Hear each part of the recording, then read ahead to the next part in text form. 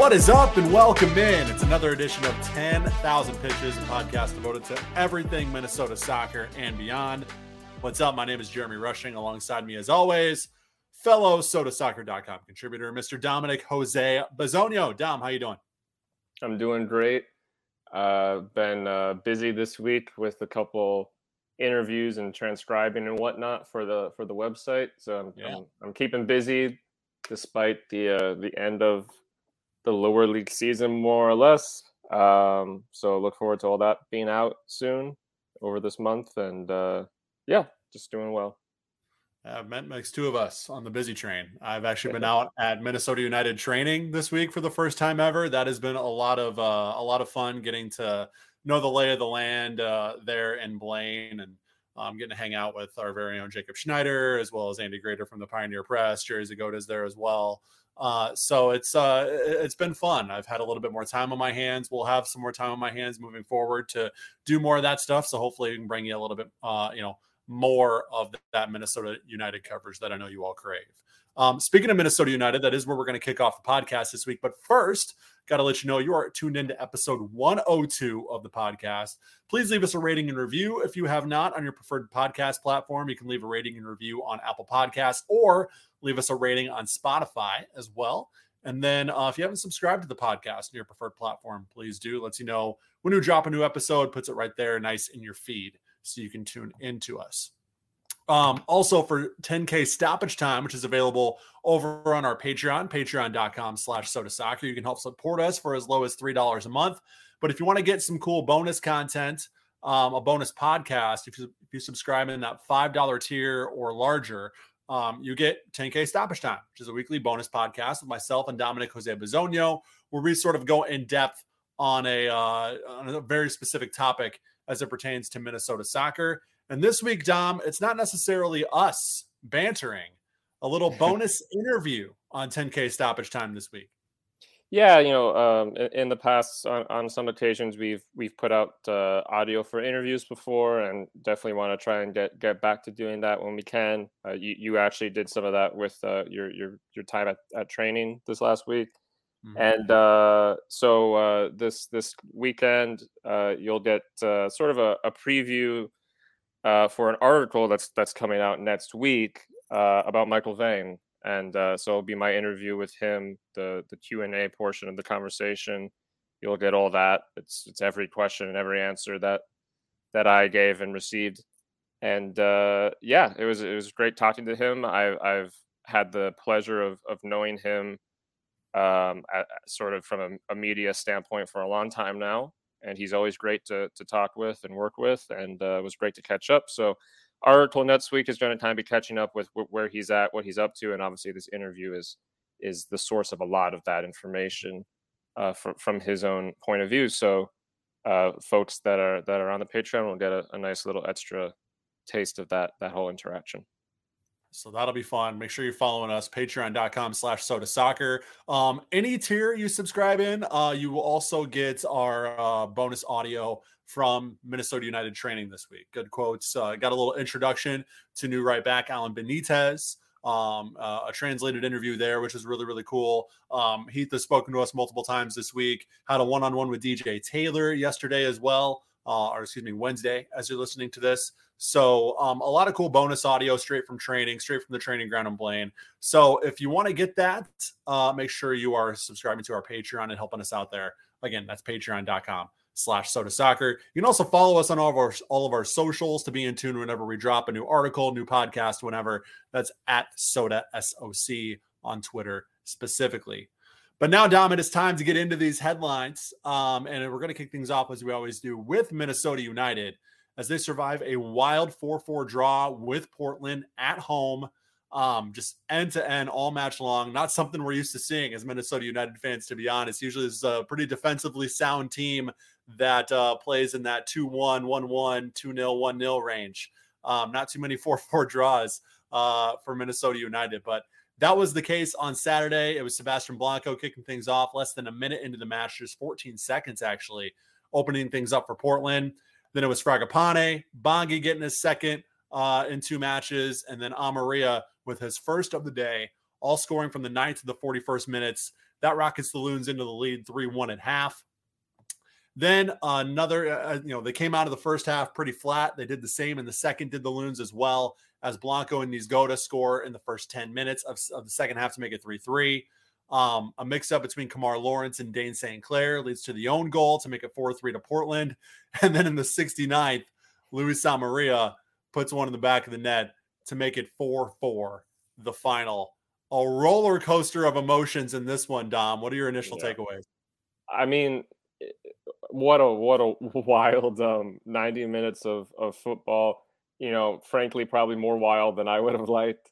But it was certainly entertaining. It was a crazy match. I think, obviously there's criticism to be had about several moments in the match, and that's very valid. At the same time, it did end up feeling like one of those matches where, like, wow, just nothing's going right for anybody here on both sides. It's just a wild day for both teams, and that can happen. I know Adrian Heath, noted that he was, disappointed with the defense's performance in an uncharacteristic way on the day. And like you noted, I mean, there's been some games this season where, there's been some late goals and that sort of thing, and the teams drop points, but it's very rare. This season, the Loons very rarely have been in that sort of position where it feels like all 90 minutes just goals are going in on both sides like that. It's been a relatively conservative performance from the defense through the season. So, a crazy game. You have to credit Minnesota United for getting back into it, obviously, after a literally nightmare start. And again, you can credit Luis Samaria for stepping up at the end there and making sure that there is a point to gain from the match. At the same time, obviously, that start of the second half, very disappointing to give up a good lead, a well-earned lead. And so, I think it's hard to take too many like academic takeaways from this game, only in the sense that I think that in a lot of ways it was a bit of a one-off. And the sort of thing that can happen when you have two teams with a lot of talent, good coaches, and it's just one of those days, a hot day out, and things happen. So I think it's a reminder that there are weaknesses defensively in this team that need to be looked at and worked on, and that's something I think most people know about. This was a really exaggerated way of it taking form. At the same time, for what it's worth, this game did show us one of the more sort of electric performances from the Minnesota front line that we've seen all season, from a couple of different pieces. So it's a weird one. I think there's actually a lot of positives to take from it. At the same time, you're not winning at home against a playoff rival team. That is a disappointment. That is a bad thing. So you can kind of look at it from all directions. I think the team shouldn't be heartbroken about the result by any means. I think that it shows there's need for improvement. At the same time, Luis Samaria continues to sort of develop his goal scoring form, which is very important. Bongi continues to develop his goal scoring form. Fragapane. So there's a really interesting mixture of positives and negatives, I guess is what I'm trying to get at from this draw. Yeah, and that's where it can sort of feel like a waste and maybe really feel like those 2 points lost. Anytime you score 4 goals at home, you expect to win, right? Anytime you score 4 goals in general, you expect to win, but especially at home. And for my money, probably the best offensive performance that we have seen from Minnesota United this in a while. I know you had the 7-1 over Cincinnati a few years ago, but I think this was even more impressive than that when you consider the competition that the Loons were taking on in this one. But then you also follow that up with one of the worst defensive performances that we've seen in a very long time for Minnesota United. So it is a little bit of a torn feeling there where, yes, you love what you saw on the attacking front, but the fact that you didn't get all 3 points out of it can really leave that sour taste in the mouth. On that defensive performance too, that own goal, you see the mix up there with Kamar Lawrence and Dane St. Clair. There are a couple goals that I thought originated from mistakes that we don't normally see. A player we don't normally see mistakes from, Michael Boxall. On the own goal specifically, he's sort of chip clearing a ball out towards the touchline with no Minnesota United players around. And then, of course, with only Timbers players around, what happens when you don't clear the ball out over the touchline, but you leave the ball in play? Well, that ball is coming right back in. Right. And the ball coming right back in ended up in the back of the net. And then even before that, on the goal that made it 3-3, it was a really reckless challenge from Boxall that led to that set piece that led to the goal. Right. So it's, those are two instances where you feel like you definitely would want those back if you're Minnesota United and Michael Boxall specifically. But yeah, I think that sort of just encapsulates the defensive day that Minnesota United had. Talking with DJ Taylor training this week, he was saying that, in a way, he feels like they maybe were giving in to that end-to-end nature of the game when maybe they should have sort of tried to play the way they normally play with that lockdown defense that they normally have and normally at least strive to have, not letting 4 goals pour in on you. But it is what it is at the end of the day. It provided a lot of excitement. I don't expect too many of these 8-goal outputs, though.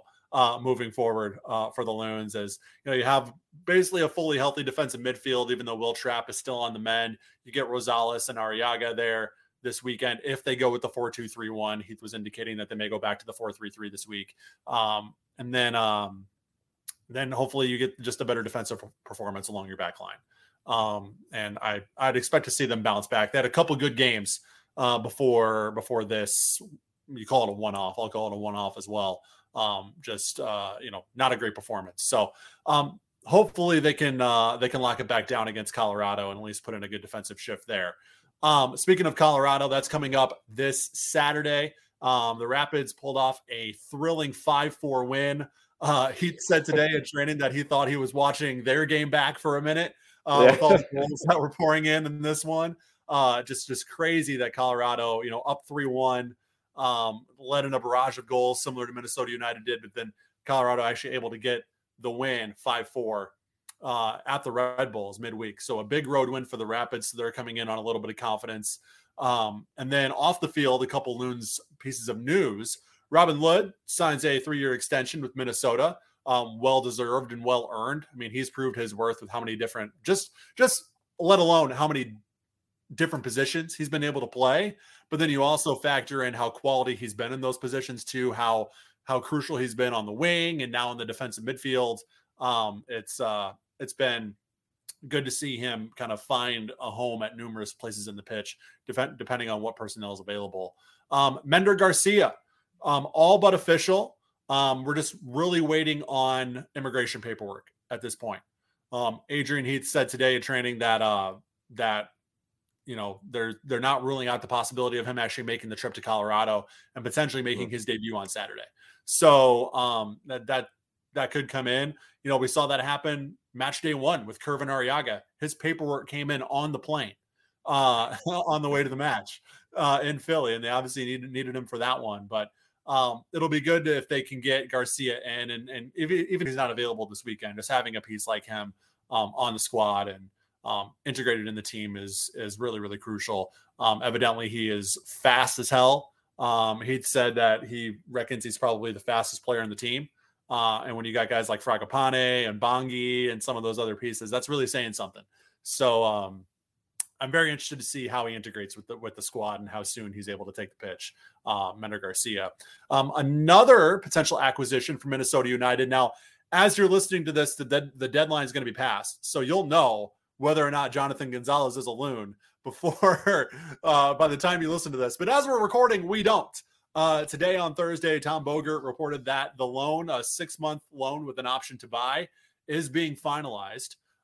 Adrian Heath said today that nothing was imminent as far as Gonzalez's status with the Loons goes. But, of course, that's something he really has to say until something's actually official. So more to come there, and obviously you will know when you're listening to this podcast whether or not the Loons were able to get that deal done with Gonzalez from Monterrey coming to Minnesota. And another interesting nugget that we got in training today, Dominic, and Jacob Schneider, our Loons reporter at Soda Soccer, tweeted this out as well. We got to talking about the All-Star game with Heath because he will be managing the MLS All-Stars next week. And Brandon Vasquez was a late add to the All-Star roster. And Heath actually mentioned in our media scrum that Minnesota actually tried to trade for Vasquez last season, but similar to, I'm sure, a lot of deals that tried to be made, it just couldn't get done. And he has been absolutely incredible for Cincinnati this season. So Absolutely. it's just one of those what ifs. What if Minnesota United traded for Brandon Vasquez last year? A lot of dominoes would not have fallen the way they're currently falling, I'm sure, as far as personnel goes. Yeah, well, and I suppose we already had enough strikers to fill a full 11, so it's probably good that we did that. But I mean, no, he's been a fantastic form for Cincinnati. A big part of why Cincinnati this season are obviously a much more competitive force, along with some additions and moves they've made in sort of the back half of the pitch. But he's had a fantastic year. I think it was actually Jacob's tweet is probably where I got this. I think Jacob mentioned, obviously Vasquez played at Atlanta before, where Harrison Heath was at one point, and apparently there was a sort of a connection there of some sort. So, no, I mean he's proven to be a really good player at Cincinnati, so that would have been great. But that in mind, a lot of positive moves in the market. Robin Lod getting that extension, like you said, very well earned. I know some people have been not questioning him, but just questioning, now that it feels like we kind of have with Fragapane and Hlongwane, two guys that are starting on the wings pretty consistently. There is that question of like, well, where does Lod go when all of our other defensive midfielders are healthy and not, banned via cards or whatever. And that's a question. That's a fair question. But at the same time, when you got a piece that has that much quality and that much variability, you can't just lose that. You need to have that in your pocket as long as you can, as long as it's a manageable situation. So very much made sense to make that extension. The Garcia and the Gonzalez news is very interesting. Those are interesting players. Not clear yet exactly how they fit into the puzzle of Minnesota United, but I'm sure that Adrian Heath and his staff have ideas of how that'll play out, and that'll be really interesting to see.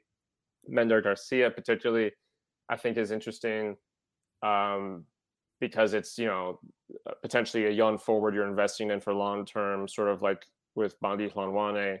That's something I think we both would have liked for this team to do more in recent years. So that's really interesting, and hopefully something that has an impact on this season, but hopefully also something that they can put together for 2023. And yeah, all this happening in the background of that 4-4 draw, and now headed to Colorado, which, to be perfectly honest, if there was a team I didn't want to play after that 4-4 draw, it's probably Colorado. Yeah, exactly. But because of the You're nature, already missing 3 guys due to yellow card accumulation. Yeah, like that game was already going to be wild, and now I'm a little concerned. But at the same time, I sometimes when you survive a 4-4 draw like that, you get on the other side of that. Sometimes that can create a moment of clarity for a squad. So hopefully, that is what happens. But yeah, it's a lot going on. A busy week for the roster. Obviously, Adrian Heath also having to prepare for the All-Star week and all that. And some of the Loons having to prepare for the All-Star week. So, a lot going on, but certainly seems like the Loons are making sure to extend contracts to pieces that are important and seem to bring some pieces in, which is certainly a big part of keeping momentum and also preparing for next season. So, I think all being said, it's been a positive week with, Loons showing some strength and coming out with a point in that crazy match, and then, some off the field positives as well. So for this Colorado match, I mean, it's been well documented, but you're going to be missing Robin Lod, Amina Reynoso, and Michael Boxall due to yellow card accumulation. Will Trapp is still out with the hamstring issue. It's going to be at least till after the All-Star break before he's back available. So, 4 key components, pillar pieces to this team that'll be missing. Colorado is 10th in the West right now, but as we mentioned, thrilling 5-4 win over the Red Bulls in midweek. They got some guys who can put the ball in the back of the net. Diego Rubio being one of them. So it's going to be another challenge for this Minnesota United back line, who's going to be without Michael Boxall. It's going to be Brent Coleman filling in that center back spot, who has actually been pretty darn good anytime he's been called upon for Minnesota to either make a spot start or come in extended minutes in a sub role. He's been very, very solid for this team when called upon. So I don't see that, being a major issue, but you're coming off of a match in which you let in 4 goals. Now you're going kind of into your second string center back having to dig into your bench a little bit there. And you're facing a team who has capability to put the ball in the back of the net. So it's going to be a bit of a challenge for Minnesota from a defensive standpoint, to see if they can sort of get back to the form that we've come to know from Minnesota and their back line over the last few years. And then obviously it's going to be up to, without Amanda Reynoso, it's really going to be up to Luis Samaria and Franco Fragapane to sort of drive, be at the wheel, so to speak, on the attack, and see if Bangi Hlongwane can continue his great run of form, maybe make it 3 goals in 3 matches. So it's going to be a very intriguing match from a Minnesota United perspective, how they deal with the injuries, what happens in the attack without Reynoso, what formation they go in, will Mender Garcia be available? A lot of questions heading into this one, which again, at the very least, will make it all the more interesting. Yeah, the Loons are definitely going to have to find some of the grit or motivation behind, that Houston win, for example, on the road, where they were missing Reynoso, missing some pieces. So it's going to be a tough one. This game is always weird. Colorado, Minnesota United is always weird. It always finds a way to be strange and unpredictable. So in that sense, and always a couple of goals. So, in that sense, the fact that there's some asterisks on the teams itself probably just means it's going to be more of what it always is. But yeah, I have some optimism that some of the players that are starting to really show up in these last couple of games are able to figure that out, as they have in a couple other games, again, like that Houston game. And we'll have to see, like you said, Coleman coming in, that is technically that's not ideal in the sense that you would probably want your starting back line for that game. But at the same time, he's very capable. Boxall did not have a great match against Portland. Maybe that means it's a good moment for some rotation, for some change. So, we're going to have to see. People should certainly predict a intense and strange match, because that's simply what this matchup always ends up being. But I certainly look forward to seeing how the Loons figure it all out. And then, of course, after the weekend comes MLS All-Star Week right here in Minnesota. Of course, the All-Star Game on Wednesday the 10th, but a ton of events and activities in the days leading up to it. You have the Skills Challenge on Tuesday, which both of Minnesota United's All-Stars, Amanda Reynoso and Dayne St. Clair, will also be participating, which is really cool.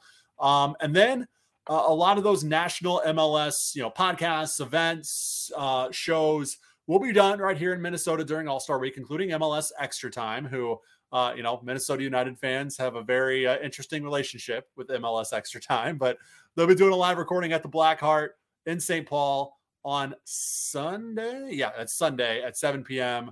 Good old Bruce McGuire doing a DJ set afterwards too. Should be a fun time at the Black Heart on Sunday. And then at some point next week, maybe Monday or Tuesday, I'm not sure which day it's actually going to be, the Cooligans are actually doing a little live stand-up special at the Black Heart as well. So it's going to be a really, really fun week.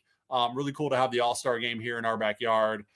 Jacob Schneider from sodasoccer.com will, he's credentialed. He's going to be at a lot of the events and handling our coverage there from Allianz Field and wherever All-Star festivities are taking place all week long. So should be a lot of fun. And of course, it culminates with the game on Wednesday.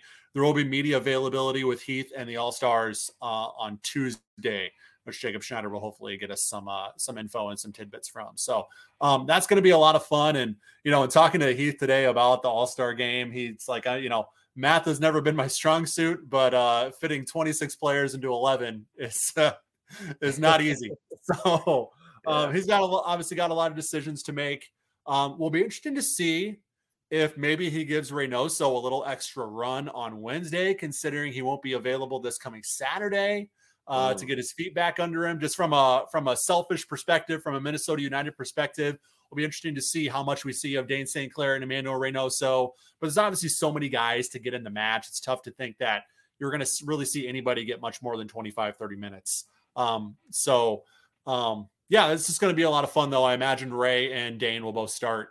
And it's just going to be a cool atmosphere, spectacle to have right here in our backyard. Just another unique thing. We had a match against a Premier League team just 2 weeks ago, and now we're hosting the Liga MX All-Stars and the MLS All-Stars at Allianz Field. Very, very cool.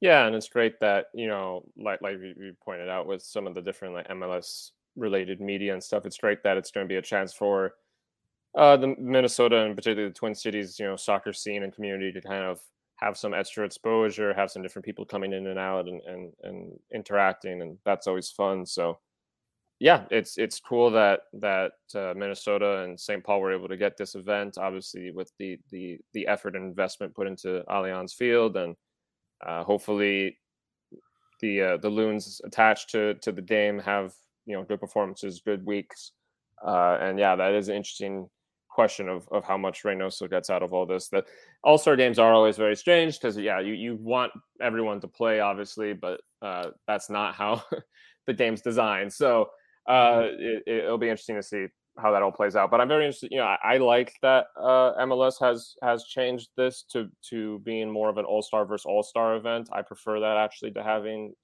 just clubs from Europe come over and play an all-star team. I prefer this format. So I look forward to seeing how it goes and seeing how MLS performs against Liga MX. I'm sure the opposing coaches won't want to see their players playing very much, but the players, I'm sure, are going to want to be playing quite a bit because facing a team like the Liga MX All Stars, you're going to want to show out against that squad. So it'll be interesting to see how Heath manages the roster and just what kind of spectacle we get on Wednesday. And it's a measuring stick for MLS. Where are they in comparison to Liga MX, right? How comparable are these leagues? Well, this All-Star game, while not the perfect answer, at least gives us a direct league-to-league comparison as far as the best players. So very excited for that on Wednesday. And, of course, all the festivities happening starting Sunday through the week. We'll get right back into the episode in just a minute, but I want to talk to you about our friends over at Pence Homes. If you're on Minnesota United Twitter, you probably know who Nate Pence is. He's a diehard Loon supporter, but he's also a supporter of Minnesota soccer as a whole, just like us here at Soda Soccer. See, Nate and his team are realtors specializing in the St. Paul and Minneapolis area, and he proudly supports various teams and organizations in the Twin Cities soccer community, like Minneapolis City, our friends over at Equal Time Soccer, and now SodaSoccer.com and 10,000 Pitches. Not only is Nate ingrained in the local soccer ecosystem here, he's also helped countless people in and around the metro buy and sell their homes and has made them very happy as a result. But don't take our word for it. Just listen to what Kate W. had to say. She said, quote, "Nate was excellent to work with. He's down to earth, approachable, not pushy.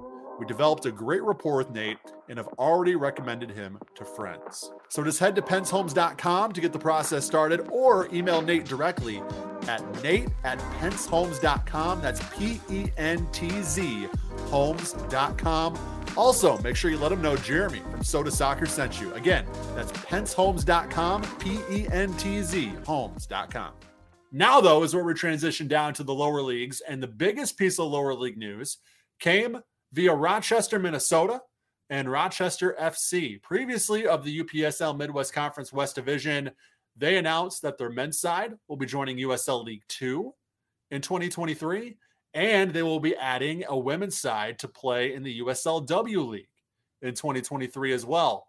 A new rebranded badge for Rochester FC as well, which I think is pretty cool. Dom, I know badges are at the end of the day not the end all be all, but it's something fun to talk about. What do you think of this new look for Rochester FC in addition to all the changes that they're making from an organizational standpoint? Yeah, I like the badge. I think it's nice. I think it's probably a good improvement from the previous one, which was certainly not a bad badge, but this one maybe has a little more personality to it, stands out a little more. It's a cool kind of combination of obviously the Minnesota inspirations. It has a loon on it and all that colors, that the blue of the team that has always had, but it also kind of connects to Minnesota and all that. But at the same time, there's a little touch of the team's origins in that, the loon's eye is yellow instead of red because the founders of this team are of Bosnian origin, and that's sort of a connection from their home country to the badge. So yeah, it's a nice look. I think it stands out a little more, has a little more personality than the previous one, which I think will suit them well as they sort of take on a bigger challenge on the pitch and all of that. I think this is a really interesting move. I did not see this coming, to be perfectly honest, until I got the email saying it was going to happen. I did not really think that this was where the direction the club was going in, but it's a really ambitious, exciting move for them. This is an organization that has a really strong dedication to local talent and developing youth. So it's exciting to see another club like that enter USL League Two, and of course, expand Minnesota's presence in League Two and the W League, adding a third club in the first and a second club in the second. So, yeah, I mean, I think that Minnesota's presence in upper level amateur soccer only benefits from this. It provides a club for a different part of the state as well, obviously more in the southern part of Minnesota. Great opportunity for local talent from places like Rochester and Austin and those sorts of places. And it's exciting. It's exciting. Provides a new rivalry for all these teams. Aurora get even closer, a Minnesota-based rivalry for next season, which is great. And of course, Minneapolis City and St. Croix Legends get to develop a relationship with Rochester FC. Rochester FC and Minneapolis City have existed for sort of similar amounts of time, but never in the same league. So it's an opportunity for those two clubs to interact more. I think it's great for everybody. I think everybody benefits from this. I think I might have mentioned this in the stoppage time. We kind of touched on this a week or two ago, but I think Rochester FC is probably going to have a tough first season just because they're making a really serious jump. And again, they're pretty focused on local talent. But at the same time, I know that the folks that run that organization, run that club, are really committed to their mission. And I have no doubt that they are, prepared to weather that storm and figure things out.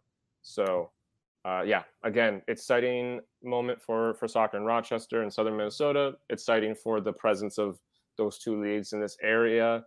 And, and interesting, there's been a lot of conversation over the last couple of years, very much sparked on by Minneapolis City joining USL League Two last year about, whether or not League Two is in a position to replace the NPSL as a stronger presence in the state at some point in the future. And we are seeing a group of clubs in that league really starting to grow in the state. So I think it provides a really interesting sort of background narrative to these two leagues as they continue to develop in Minnesota, fighting to sort of have the best of the best and so on. So yeah, really interesting.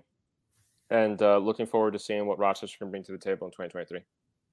To me, the interesting part of this from the W League perspective is, Minnesota Aurora was sort of the lone Minnesota team, sort of representing the entire state and, right.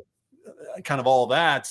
But now you sort of have Rochester FC thrown into the mix. And that's not saying Minnesota Aurora and Rochester FC can't share supporters and share fans and different things like that.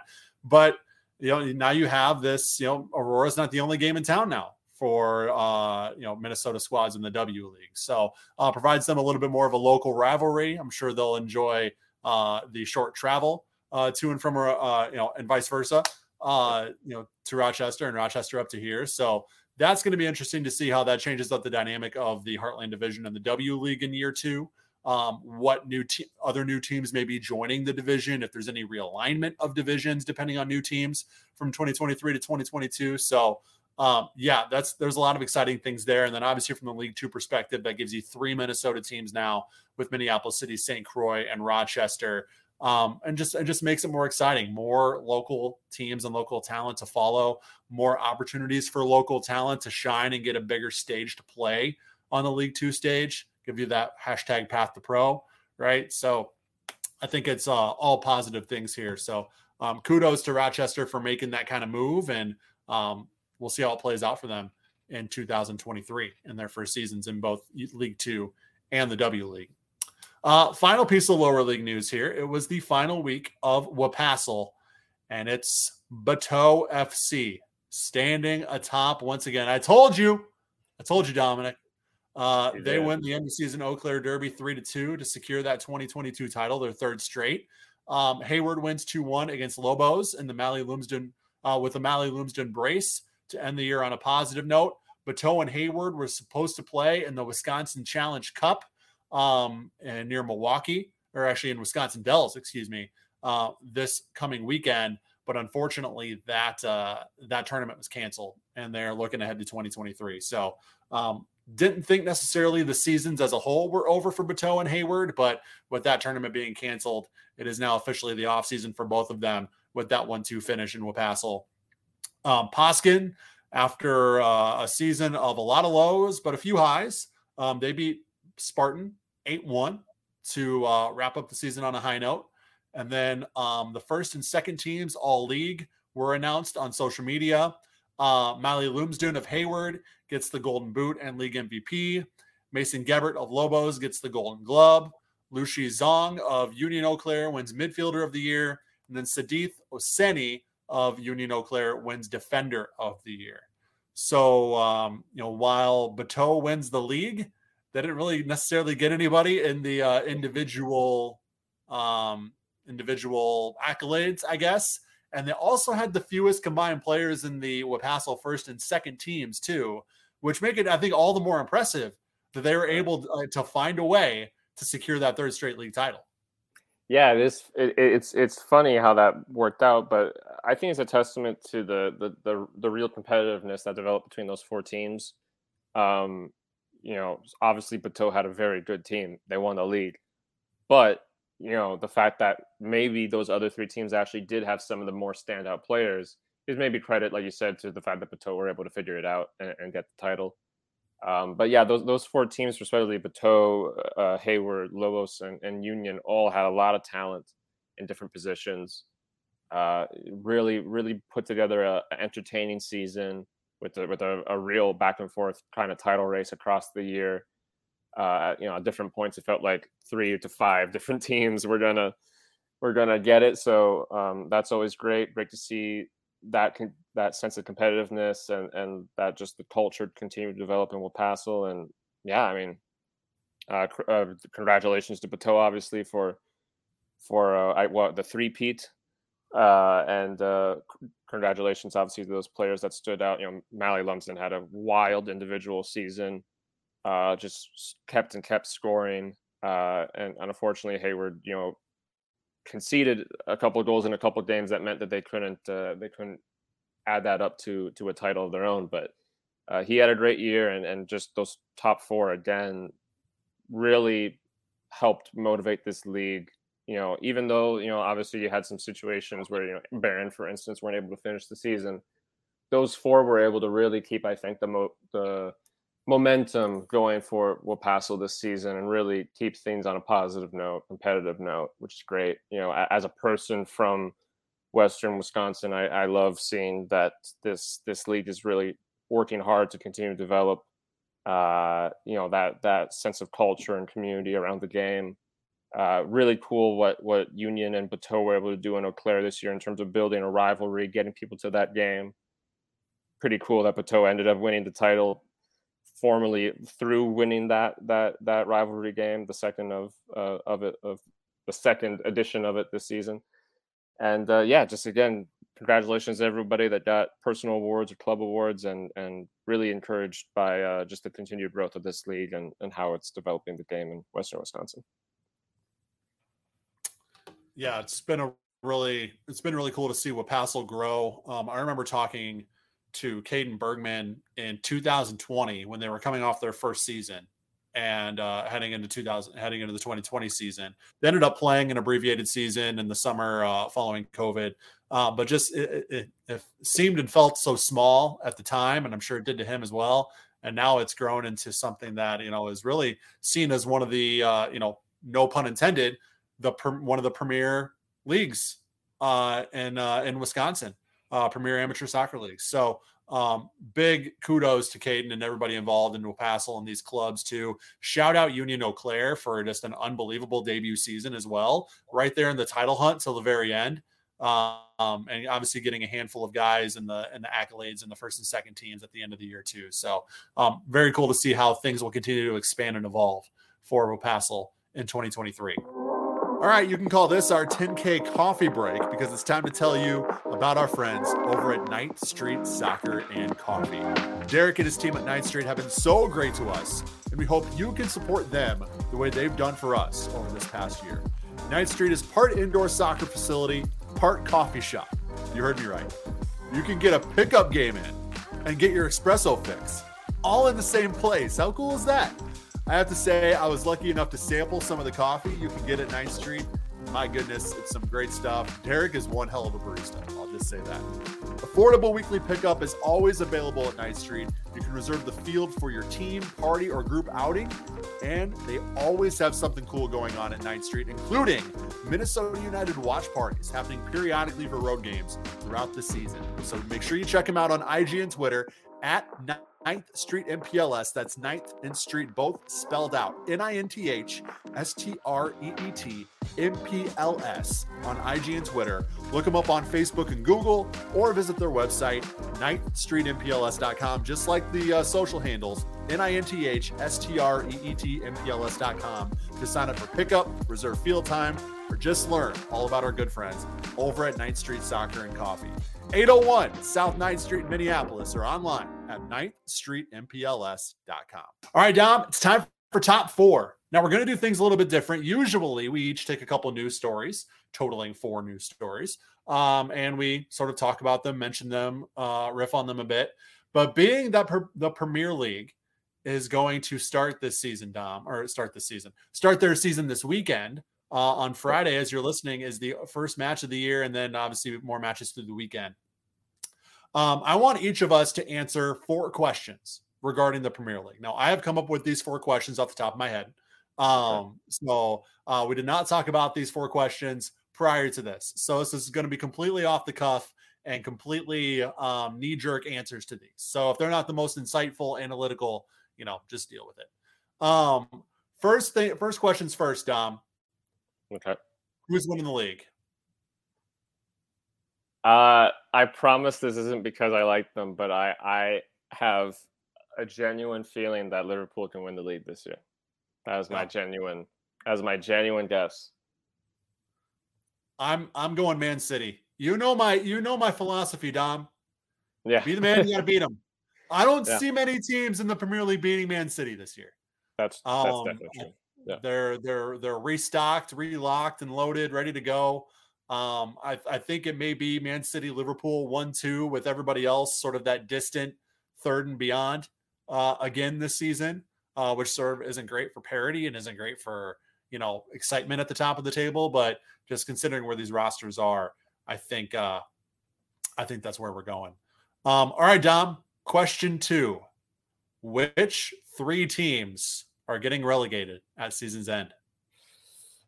I had it pulled up on my phone. I just want to look at the table to make sure I'm not forgetting anybody. So I think Bournemouth are going down. I know a lot of media agree with that. I think Bournemouth are going down. They haven't really made any changes from their team that got promoted, and unfortunately, that club doesn't bring a lot of confidence to me.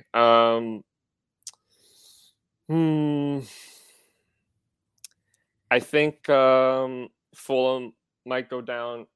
Fulham are a likable club, but they the last 2 times they've been promoted, they do this weird thing where they look like they put together a great roster and they immediately go down. So I just can't put any faith in them for that. I think Forest will stay up. I don't think all 3 of the promoted teams will go down. I think don't do this, Tom. Don't do this. I know where you're going. Don't do it. It's not Everton. Oh, I mean, I don't think they're going to finish super high, but it's not Everton. No, they're not. They're not. I'm going to go Brentford. Okay. I think they were the bees, huh? They were the darlings last season. You're saying they're going back. I think Brentford are kind of have a Sheffield United thing happen where they're going to have a great first year. This happens sometimes. They're going to have a great first year up in the Prem. And their second year, they've lost a couple pieces. Last year, Eriksson coming in was a big part of why they survived. He's obviously not there anymore. I just don't think it's going to work out for him. And I don't think it's going to be like a huge gap between 18th and 17th. I'm sure there'll be a couple teams that are tight to that spot, but if I had to guess right now, I'd put Brentford there. So that's my 3. Okay, here's my 3. Deep breath. Bournemouth and Fulham, 100% going down.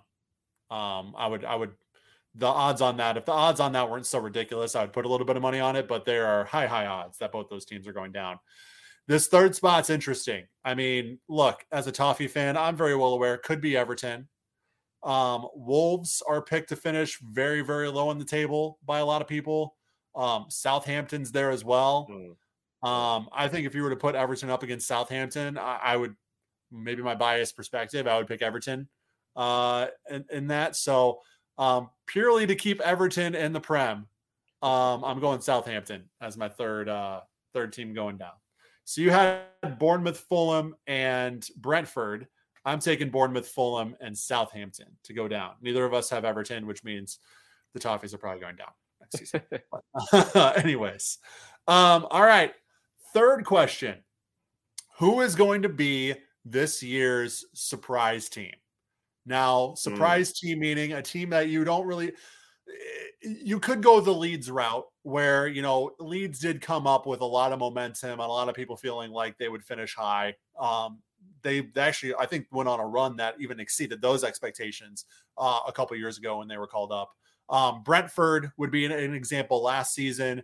Do you see any teams that are either coming up like a Nottingham Forest, or any teams that have been traditional mid to bottom dwellers in the Premier League that could make a jump this year? Or is it a mid-table team that's making a jump toward the top? Could be either one of those. Yeah. I think, let's see. I think Forest are going to be better than people think. I think Forest are going to do well. Not 6, 7, but I think they'll finish like good mid-table. They've picked up some really good players, and they have just, that's a good club with good culture, good infrastructure, big stadium. I just think that they'll find a way to push through the season. They got Jizz too, Dom. I don't know if you saw that. Nottingham got Jizz. There you go. That's the key. That's the key. Jizz Hornkamp. There you go. He's good at fitting in those tight spaces. Okay. Anyways, that's enough for me. Continue, Dom. You know, the other team that I think could do well, I'm not sure if they've made any signings that like blow my mind, but I do think that Crystal Palace could have done better last year, and I think they will do better this year.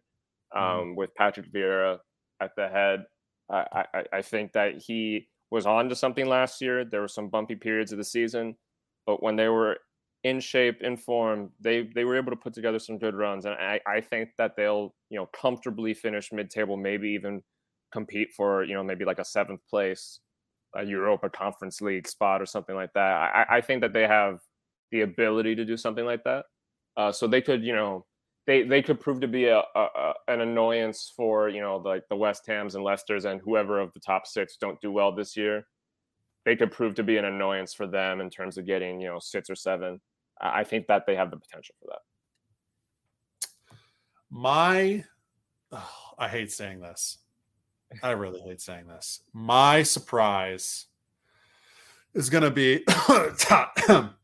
sorry, I'm getting sick just thinking about it.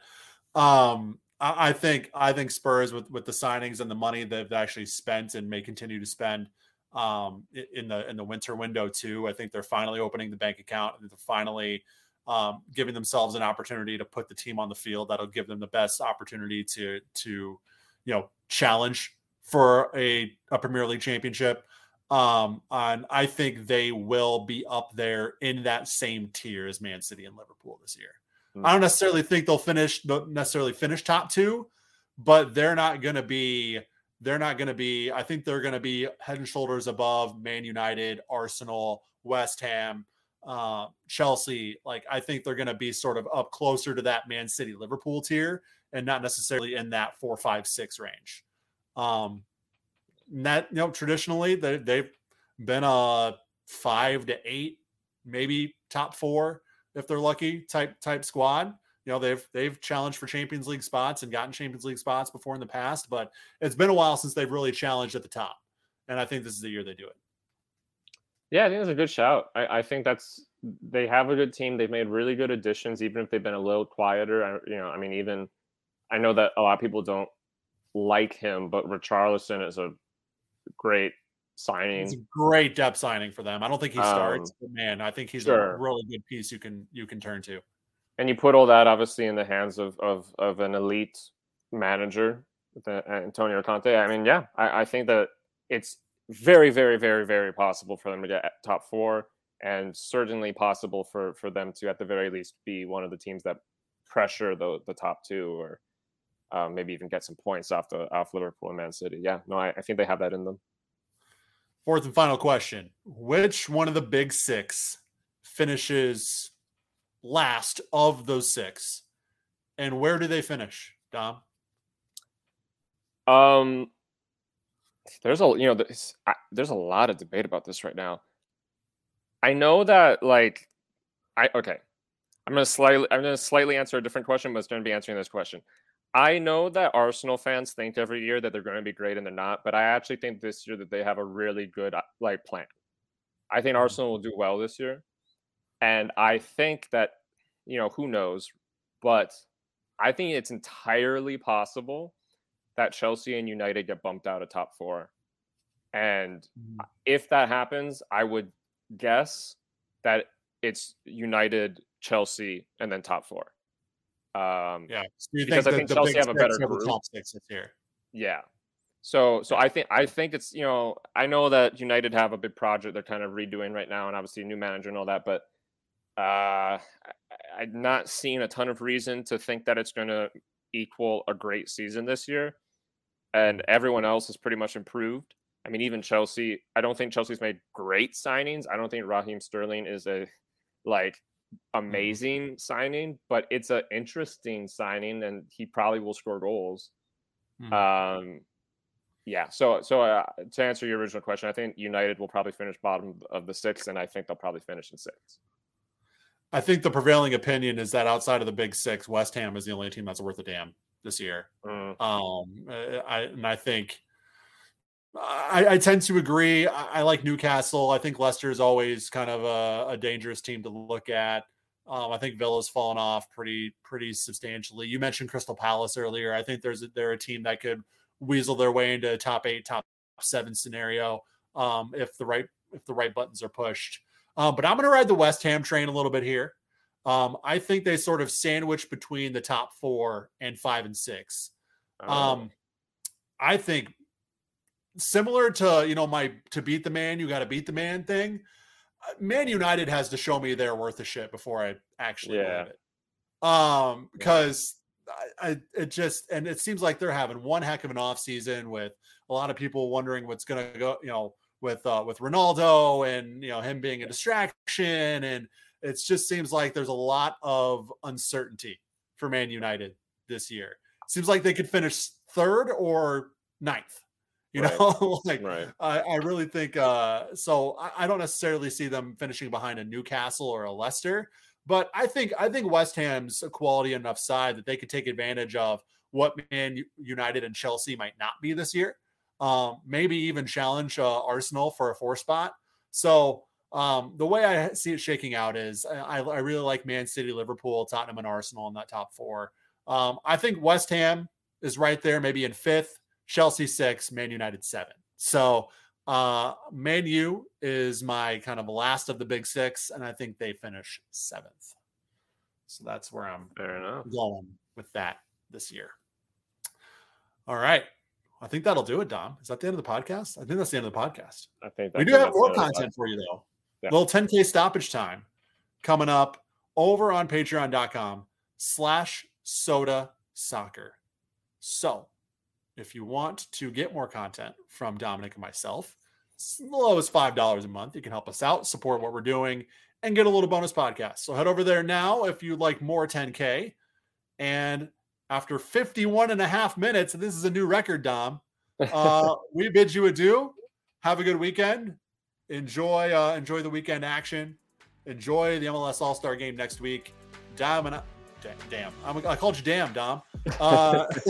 Dom and I will be back next Friday to break down all the action for another episode of 10K. Till then, see you guys.